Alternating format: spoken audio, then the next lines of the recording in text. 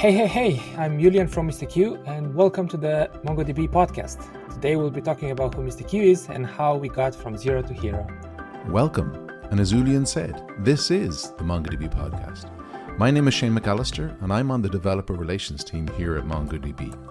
As ever, we're very happy to have you join us for another episode, which this time goes into the world of online gaming, or more specifically, online casinos, with MrQ, a UK-based leader in the online casino space. Since launching in 2018, MrQ has been redefining online casino gaming with one idea in mind: keeping it all fun for their players with an extensive gaming catalogue of player favourites. In this episode, I talked to Iulian, MrQ's CTO, about their journey from inception through to launch, the online casino space, and how they adhere to their player charter and keep it fun. And of course, their use of MongoDB from the outset, initially on-premise, and then subsequently their migration to Atlas, our multi-cloud database service. So let's join Iulian to hear all about it.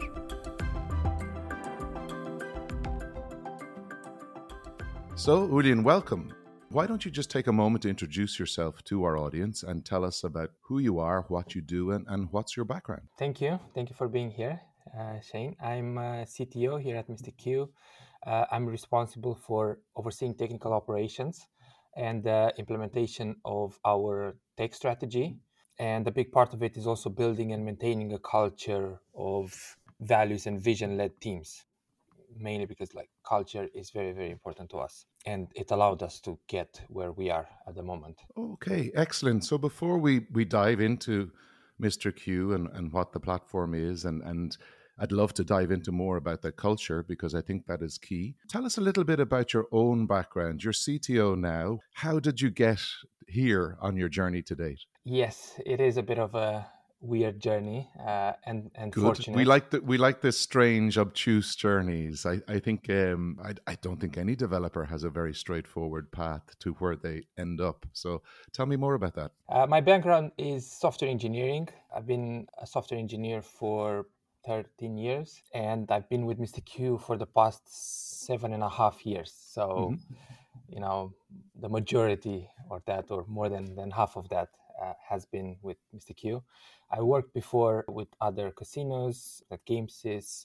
I worked in smart housing, in banks. So I kind of moved around until I found my sweet spot. All of these before MrQ, they were pretty big corporates, and that wasn't really where I realized that wasn't really where I wanted to be after 6 years or so. And I was looking for a startup, or at the time, even, almost hungry to start my own startup. But that was probably way too complicated for me at the time. So I was fortunate enough to find, MrQ and Lindar, which is our parent company, and to find these two directors that I started with. Yeah. And since then, we've done amazing things.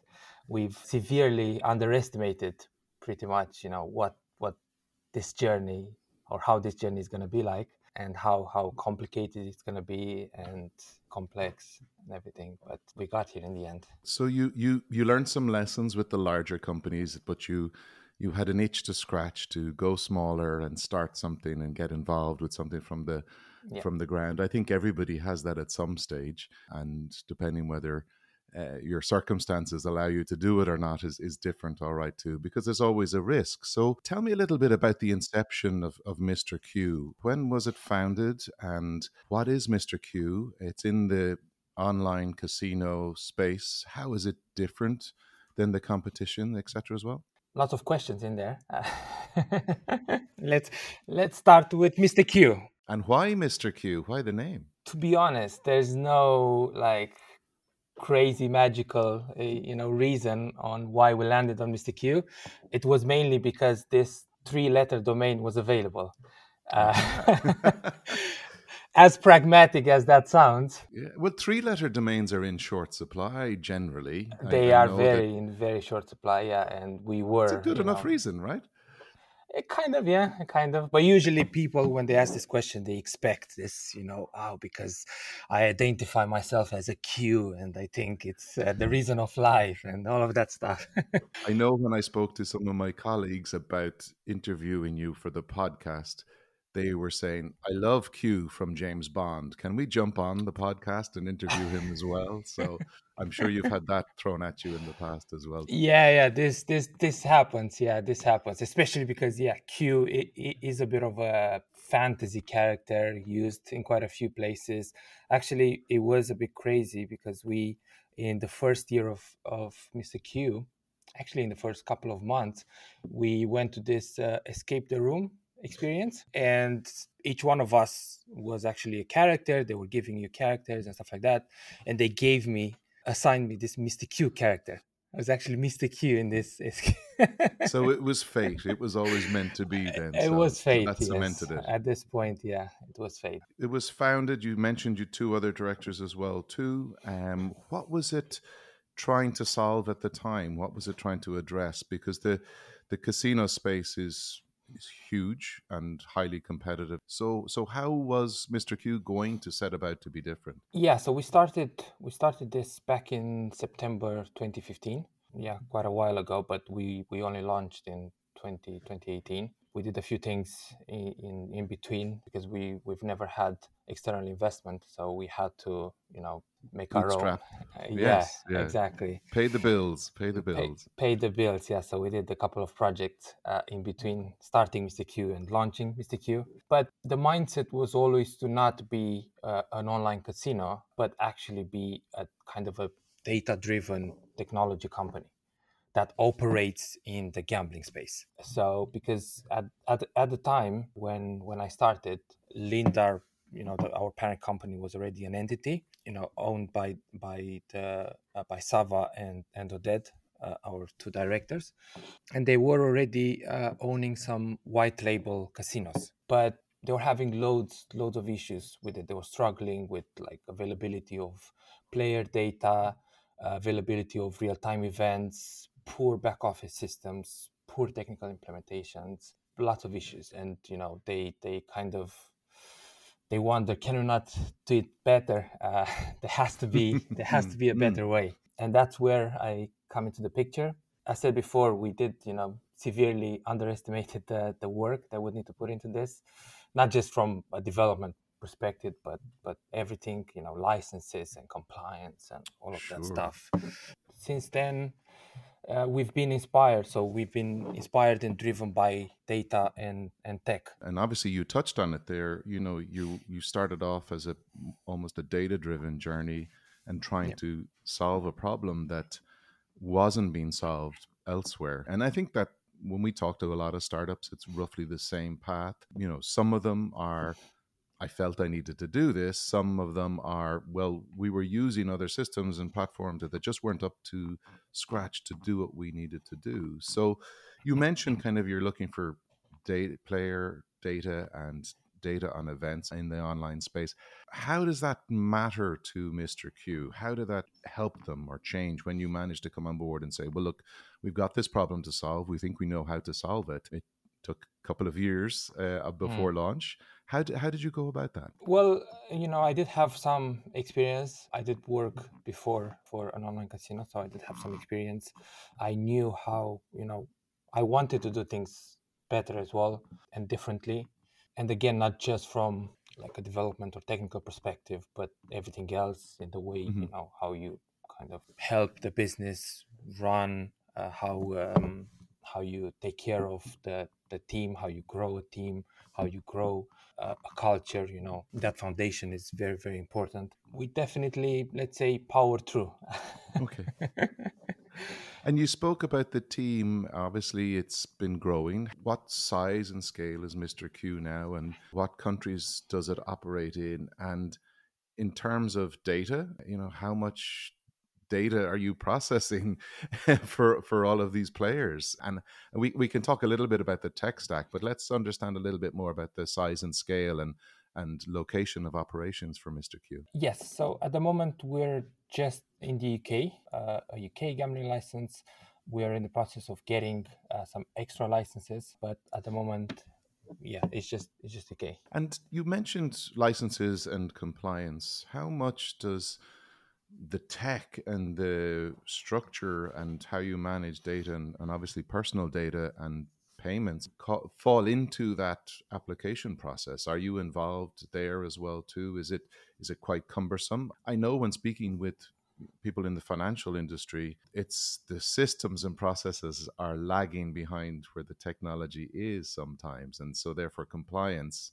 and things like that can almost be a backward step or seen as a backward step because they don't understand how things have moved or progressed. There is, that happens, but it's all about using, I said, using the data science behind and machine learning to try and prove that you are doing a very good job at protecting the player, Mm-hmm, at mm-hmm. giving them this safe experience, and always be compliant, because for us that is very, very, very important. Okay, and is that a hindrance on, say, launching new products, for example, etc.? Or, and forgive me, I don't understand the casino online casino space, but do can you launch new products, new games at will, or do you have to run and get those vetted from a compliance point Yeah, of view? yeah, you go through a compliance process with every game engine, every Okay. features, especially if they're tied to games or critical wallet components. You always have to go through a compliance process. And even so, we have like annual audits, multiple of them, from a game perspective, from a security perspective, from a compliance perspective.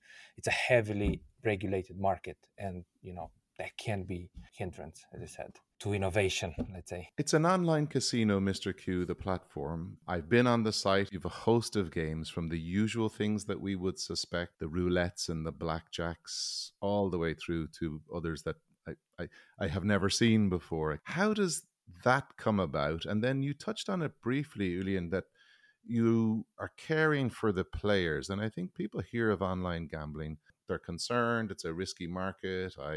I'm a skeptic because I understand coding and developing, and I'm going, I'm playing this online game. A developer has created that. There's rules behind that. And I've been to Las Vegas a few times at various functions and events, as we do in the tech space, and I see all the tables. And to me, that looks like there's physics involved. Roulette, it's physics. The ball is bouncing. There's a physics engine involved in an online roulette game that somebody had to program, and the bounces are 100%, not yeah. necessarily governed by gravity anymore. So this is a lot of questions. But tell me about the difficulty of creating games, the amount of games that you have, and also, how does that go about? How do you create those engines that and those rules behind those games? Not giving away any secrets now, but Yes, so those aren't actually all our games. okay. We and the gambling industry is a heavily commoditized industry, where players expect to play the same games, where Hmm. everyone, like Hmm. every gambling platform, has very similar games or the same games. It's not, you know I don't know, like in other industry, or like gaming gaming industry, where you'd expect, you go onto another platform and you expect to play other games, their own games. Here it's not the same. You have, as a player, you have your favorite games, Hmm. Hmm. and you can switch casinos, but you're always going to be looking for those favorite games that you have a personal connection with, that you feel, you're like, you're lucky with, you had big wins with, and stuff like that. And at that point, the personalized experience around that is all that matters, essentially. So if I like to play blackjack, for example, have my choice of places to go to online for that blackjack experience. How would it be different for me? Why would I choose MrQ, say, over your competitors, for example? Is there the experience different? How is that done? The experience is different because our vision is to shift the world's perception of what gambling should be, and that is fun. It should be fun. But it can only be fun if you feel in control and if everything is transparent to you. And we're realists, and we appeal to the realists. The realist who knows that there will be losses and there might be wins. The realist who affords to lose, and they're just there to look for value entertainment. And this is pretty much who we are. It's in our DNA, and our experience, the experience that we provide, will reflect that. I get the point of the fun experience, and I understand as a user, you have a lot of mechanisms in place to help me. I can limit my time or my spend with MrQ, which I think is different than maybe some of your competitors, right? You're trying to bring that fun experience back to it, allow that it still happens, but put some certain safeguards in place. Yeah, and we continuously work on that transparency, and give you as much data as possible for you to make the right decision. We don't promise life-changing wins, as opposed to a lot of the majority of our competition, where it's all about like winning and being betting more so you can win more, and stuff like that. We don't have that. We just started, actually, now 1st of March, we started our new national TV ad, and we're doubling down on our motto, which is you win some and you lose some. Okay. This is, and it's the honesty. I think a lot of people find it refreshing in this industry, because before, everyone was from an operator's perspective, they were kind of afraid to say, oh, you'll lose. If you come here, you will lose. But it's true. If you gamble, you will lose. You may win, but you will definitely lose. The old adage goes, the house always wins. And I think, going back to my trips to Las Vegas for events, and I used to watch people playing blackjack and roulette and craps. And on a recent trip, I learned how to play craps, which was an alien game to me. Yeah. But it was fun. Like, as long as you didn't spend too much and knew when to quit, it was a group exercise. Everybody got to go. Everybody enjoyed other people's fortune. If they did well and you had bet correctly, you enjoyed it as well too.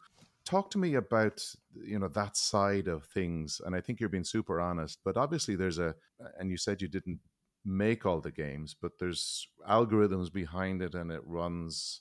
Some people might be very skeptical, particularly, as I said earlier, software developers will be very skeptical, going, I know if it looks as if I'm going to win, maybe perhaps I'm going to lose big then just after that. Is it that the case, or is it there a certain level of randomness there too? It's very random. And as part of the the certification process, it's certified as being random. It's not truly random. Obviously, as you said, there is an algorithm behind, but it is random. It won't be the case where, oh, I won big now, so I'm guaranteed that to lose after. There is an RTP, which is a return to player percentage. And this is also where we differentiate from our competition. We always, even with the third-party providers, third-party game providers, we always push for, and we always opt in for the highest RTP for every game that we add to our platform, because every game, or the majority of games from all providers, will have a range of RTP, let's say from, I don't know, 90 to 96. And if that's the case, like, we always go for the highest, 96%. And we give that, we show that to players, we put it there. It's still difficult because, as you said, you can be skeptic. We try to be, as transparent as possible and put that there. But if you, spin a few times and you lose, it doesn't really matter. It says it's RTP 90%. If you don't like, and we're now going through a campaign of informing exactly what RTP is. Because it says 98% there, doesn't mean you will, you have to win 98% of times. 10. Yeah, exactly. Exactly. It's not like that. It's 98% from like a million spins or 10 million spins. That's how it works. And even then, there are variations within games. There's like volatility, which says, this RTP, if it can have this RTP, can be, or this game can be highly volatile, but still respecting that RTP by, you can lose, let's say, 10, 50 times in a row, and then you win really big, and that's a highly volatile game. Or with a low volatility game, you win and lose small amounts here and there. The notion of the RTP is good. I remember in a previous career, I was mobile developer, and we were pitching to build one of these games for a gambling company, but we weren't successful. And one of the developers who I'd asked to run over the functional specification and go through it in terms of our pitch for the game and our cost for the build said, doesn't matter that we didn't win it. They gave us the rules, how the game works. So I went back to the client and went, that's okay. Look, we'll play the game when it comes out now that we know the rules. And he said, you didn't think we gave you the proper rules and algorithm for the specification. That was just the sample, a sample, a scenario. We only released that to the full and final developer. So I can understand the complexities around that. So I think it's very good that you're rooting for the player. You're getting that higher RTP for that, even though, as you say, it's truly random, and it's not. If at 90%, it isn't that 1 in 10. Random's interesting. I remember Apple struggled when they brought out the shuffle play. People were complaining that it played the same song again at a certain time. It's like, well, it is truly random. So they went and made it less random in order for that not to happen again too. So in terms of the platform, how many games are on MrQ, and what size? I know you're only in the UK at the moment, but what size is your audience, if you can give away those details? And, is there a regular time? Do they play more at the weekends? Do they play more at nighttime? What sort of insights do you get from that player-driven data that you are collecting? Yes, so we do have at the moment, we have over 1 million players. Not all of those are active. There's like peaks and troughs. I would say, a few tens of thousand active at the same time out of those. And we do have on the platform, we do have 700 games. Okay. Wow, that's a huge choice. Yeah, it is because we do have a lot of providers. We have, I think, over 40 game providers integrated, because I said, players to expect those games. When we first launched in 2018, we were naive enough to think that, we're just gonna do our own amazing games, and we're gonna find some third-party providers that, only do really nice games that we like. And that's how we launched. But players, didn't like that one bit. Okay. They were coming and asking, oh, but where's this game and where's that game? And, this sucks and that sucks. So you're getting good, valid feedback anyway. So you Yes, increased the 100%. library and the variety of games that were available to them. 100%. But we're constantly, calling those games. Like, we don't add, because if we were to add all the games, it will probably be in the, I don't know, 100,000 games you could add. So we're constantly, calling them. We're constantly making sure that these are good games. There's huge effort even in QA, where they have to make sure that each and every one of these games plays well across all devices and platforms.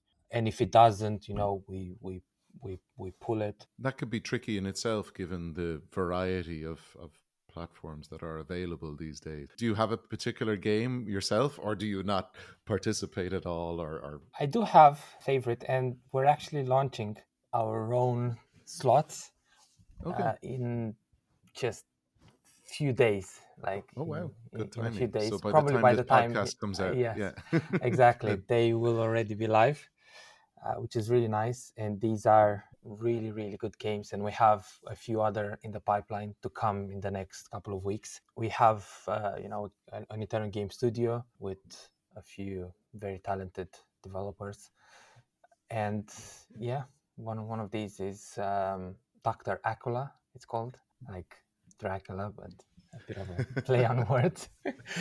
Brilliant. But yeah, maybe not so brilliant, but You do have your own in-house development for games, even though you have a large library and you're buying in the standard ones. You are developing internally. I didn't know yes. that. So, how is that process? Like, what's the length of time I would imagine to come up with a new game to add to the platform? In the beginning, it takes a long time because you Hmm. have to go through that initial certification of the game engine, Hmm. of the Hmm. remote gaming server. And that, yes, that takes longer. After that, it's not going to be, probably it's going to be like, the whole process is going to take like a week to certify each new game that we add, if it's based roughly on the same engine and the same remote gaming server. And we've tried to do our own game studio almost since the beginning. It's just we started very, very small, and we're still small. We only started with, it was, myself and a couple of other developers, so just a team of three, Hmm. very early on, and we stayed like that, team of three, four, five, all the way up until 2018, 2019. So it was, and even now on the back end, we have eight backend developers, 8 to 10. We have, I said, a game studio of only three developers. On the front end, we have four developers. Our DevOps department is just formed of one amazing guy, to QA. So it's still like a really small development studio compared to the majority of our competition.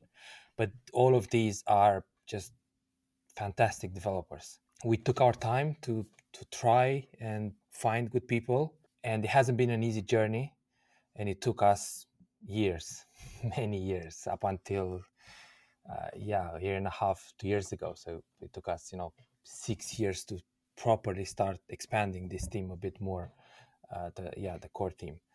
But now, everyone is happy, everyone is where they want to be, and it's very, very nice. And that goes back to the culture that you mentioned at the beginning.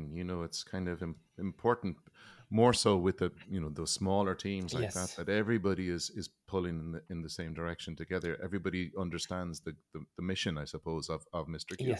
Yes, exactly. And that's another reason why we didn't want to expand too quickly, because I said culture is very important to us. And as soon as go big, go crazy, Hmm. it's impossible to keep any culture. But yeah, we wanted, with the game studio, we wanted to create our own games because we wanted to innovate, same as we do with everything else.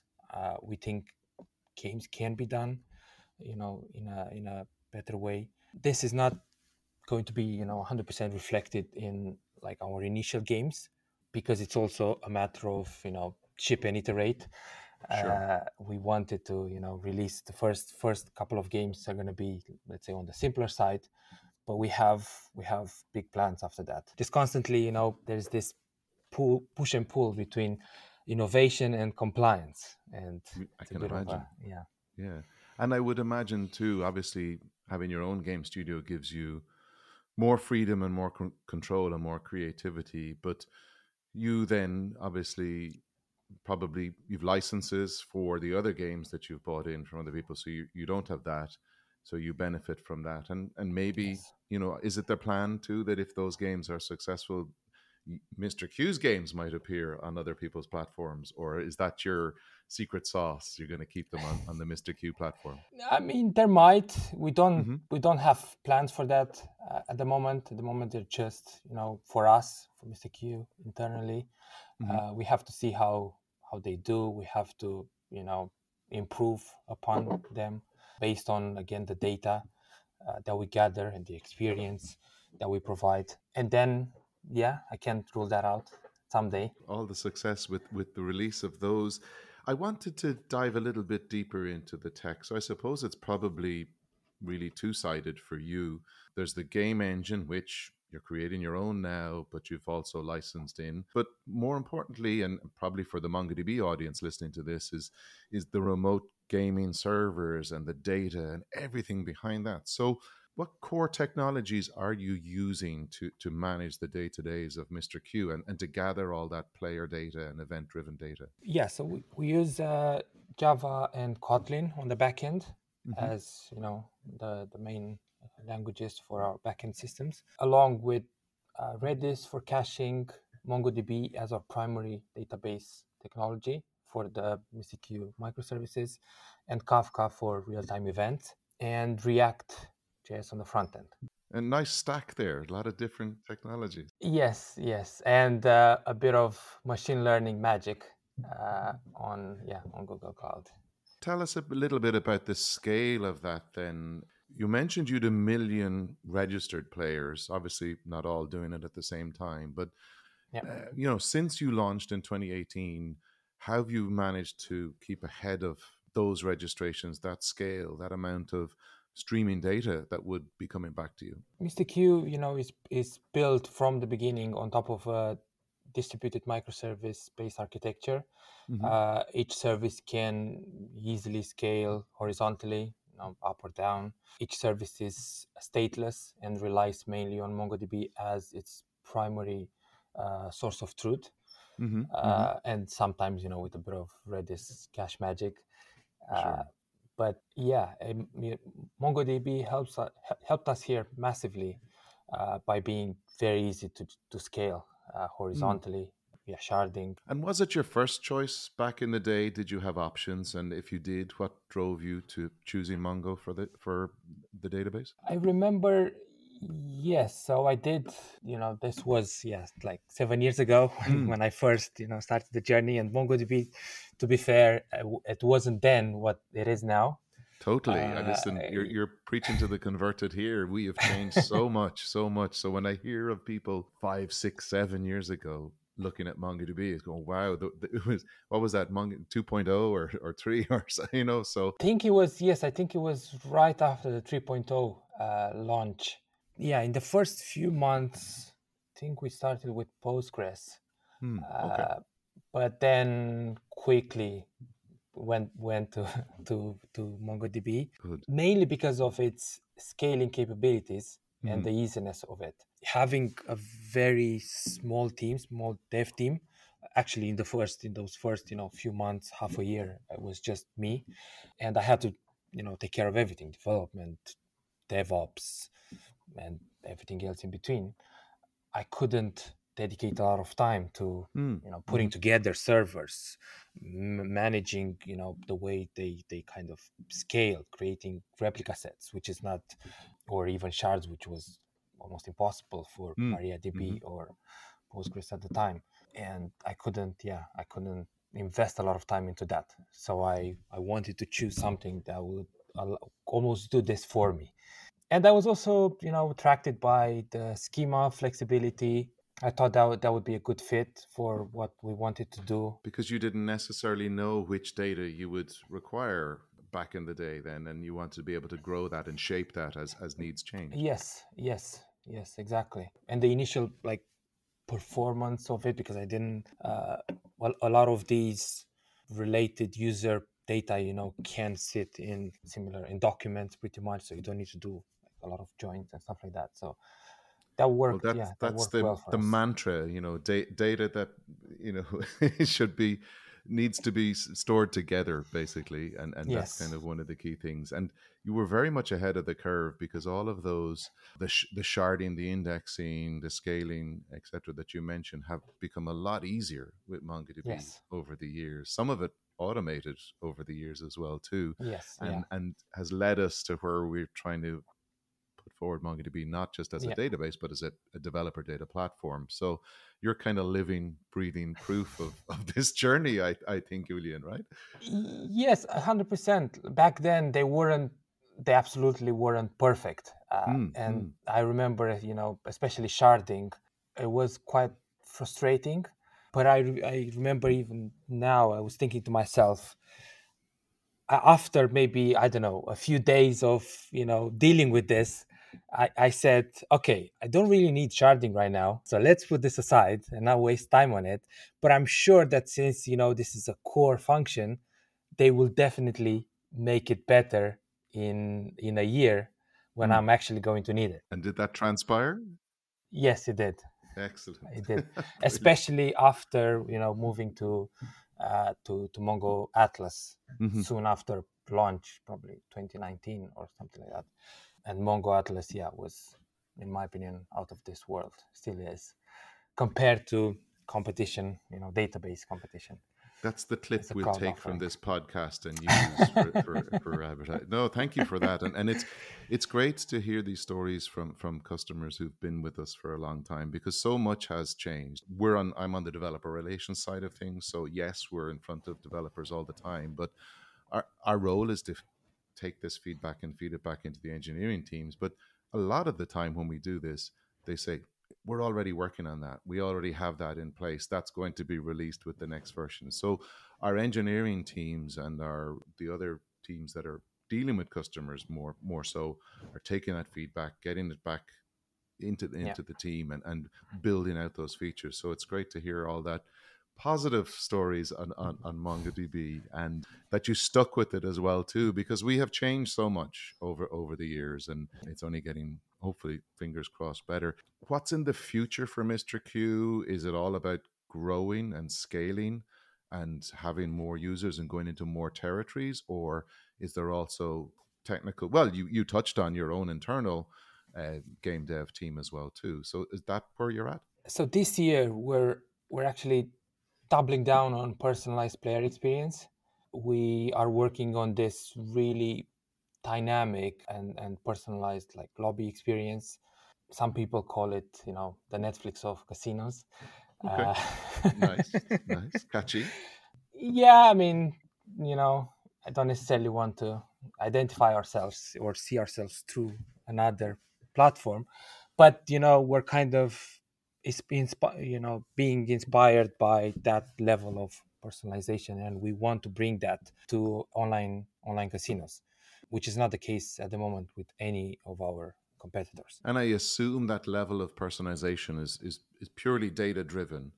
If Yes, if you've got that yes, catalog of 700 plus potential games they play, I don't want to dive in there and see the 700 all the time. I want to see the ones that yes. I'm familiar with. Is that kind of the avenue that Exactly. you're going? Yes, exactly that. And we've had this in mind almost from the beginning. It's just you need to work on that data. You need to gather that data first before you can make meaningful decisions Mm-hmm. for the player.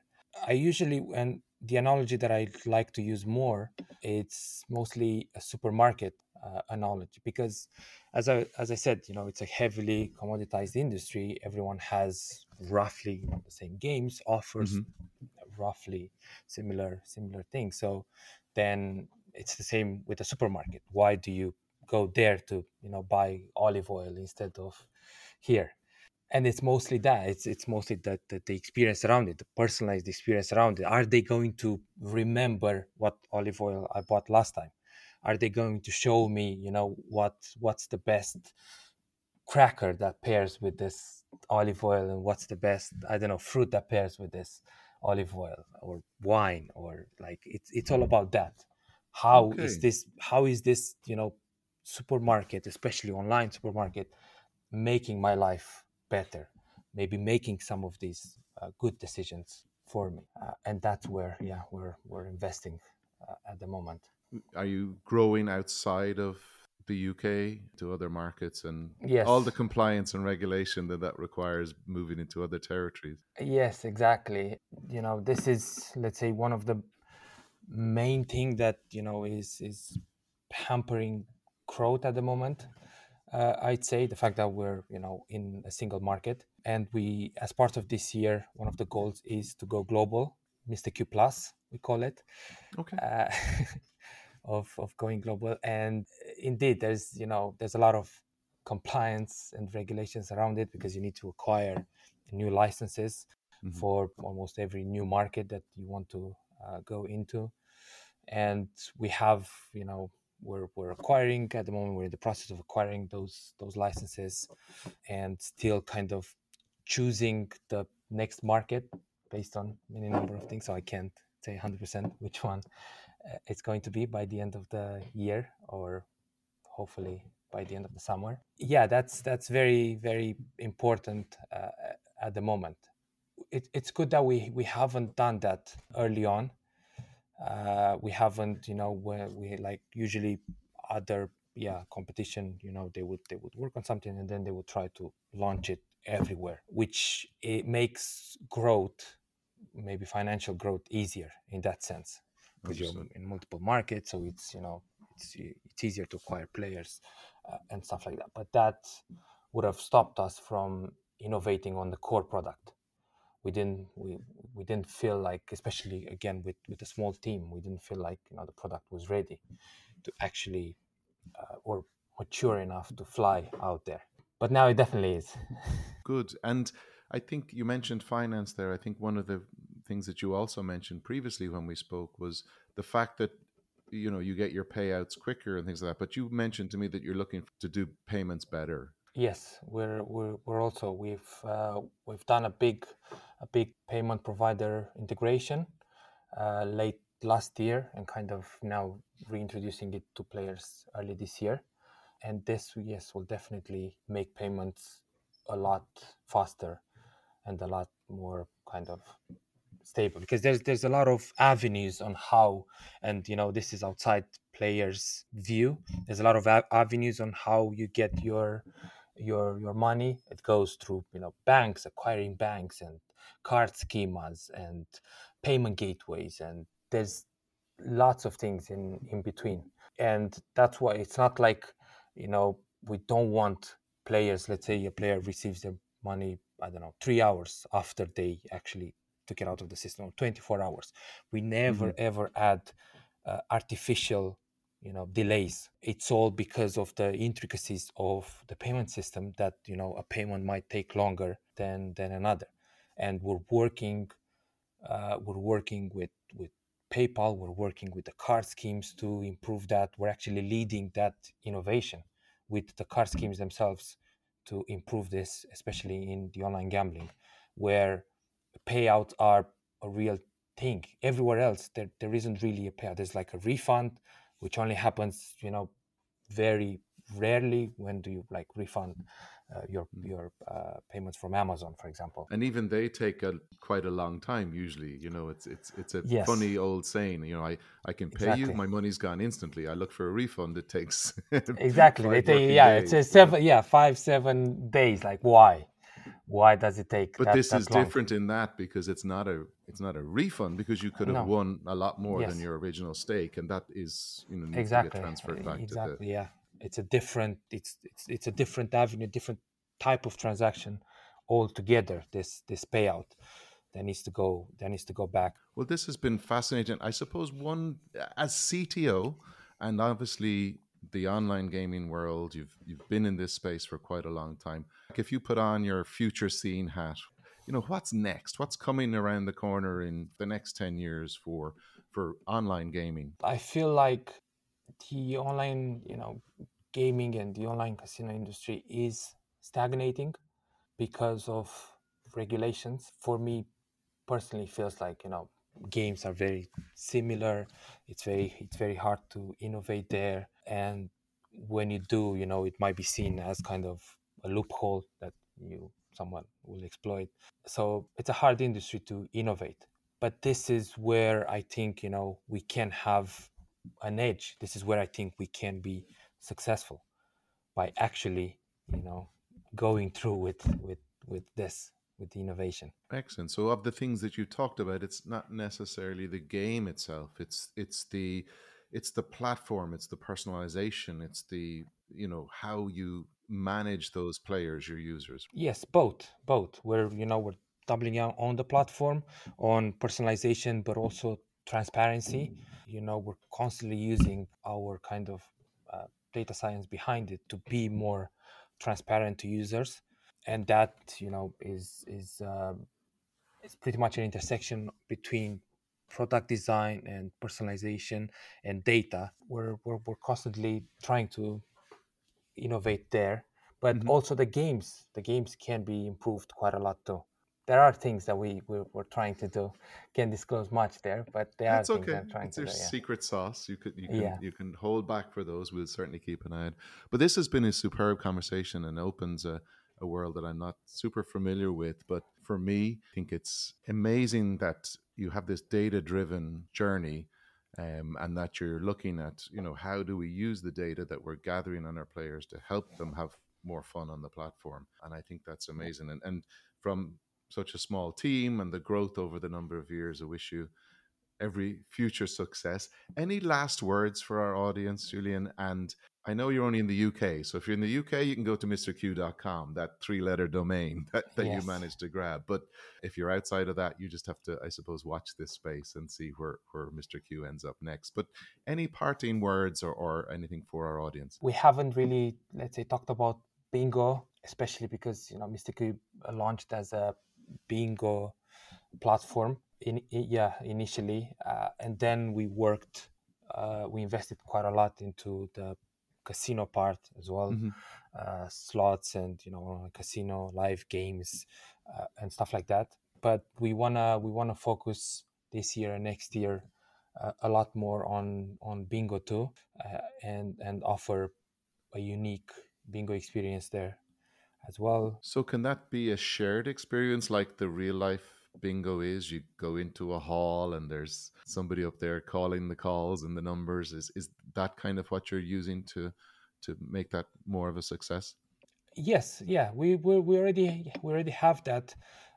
We already have our own bingo engine, bingo system. It's going well. I'd say not as well as we'd want to, Hmm.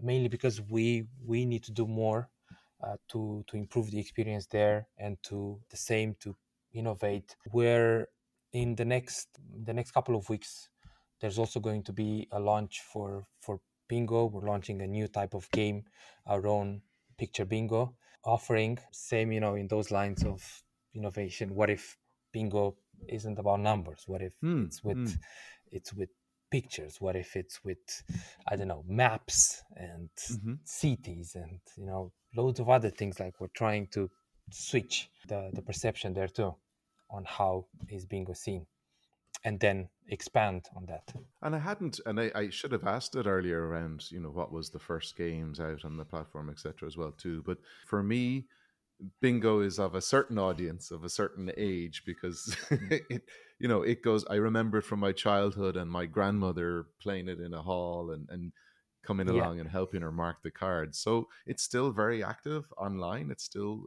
a heavily yeah, trafficked game. it's very active. Yeah, and I wouldn't say it's just for grandmas, 100%. It's not like that. There are a lot of players, online players of any age playing bingo, and part of that is it's a social experience. You Mm, have a chat, okay. you Hmm. talk to other players, you kind of enjoy this together. Yeah, the social aspect of it, I think it's what makes it fun, Hmm. especially if you have a chat moderator that keeps you all engaged. It's a nice evening, I'd say. We touched on it briefly, and AI earlier on running the games. I understand that, but you touched on chat moderator. Is that something that you can bring to the table as well too? We talk here a lot about Chat GPT and everything going on now, and AI, Yes, yes, and those experiences. We've all done them online where you're yeah. talking to the chat bot and you're not getting anywhere. Mm. Can that be brought to the platform as well too, or is it maybe there already? It's not there already, no. And before ChatGPT, way before, we've been constantly thinking about this, how you can actually make it automated, but it's very, very difficult without a human moderator, especially because of the safety aspect. You cannot have any sort of margin of error when it comes to player safety.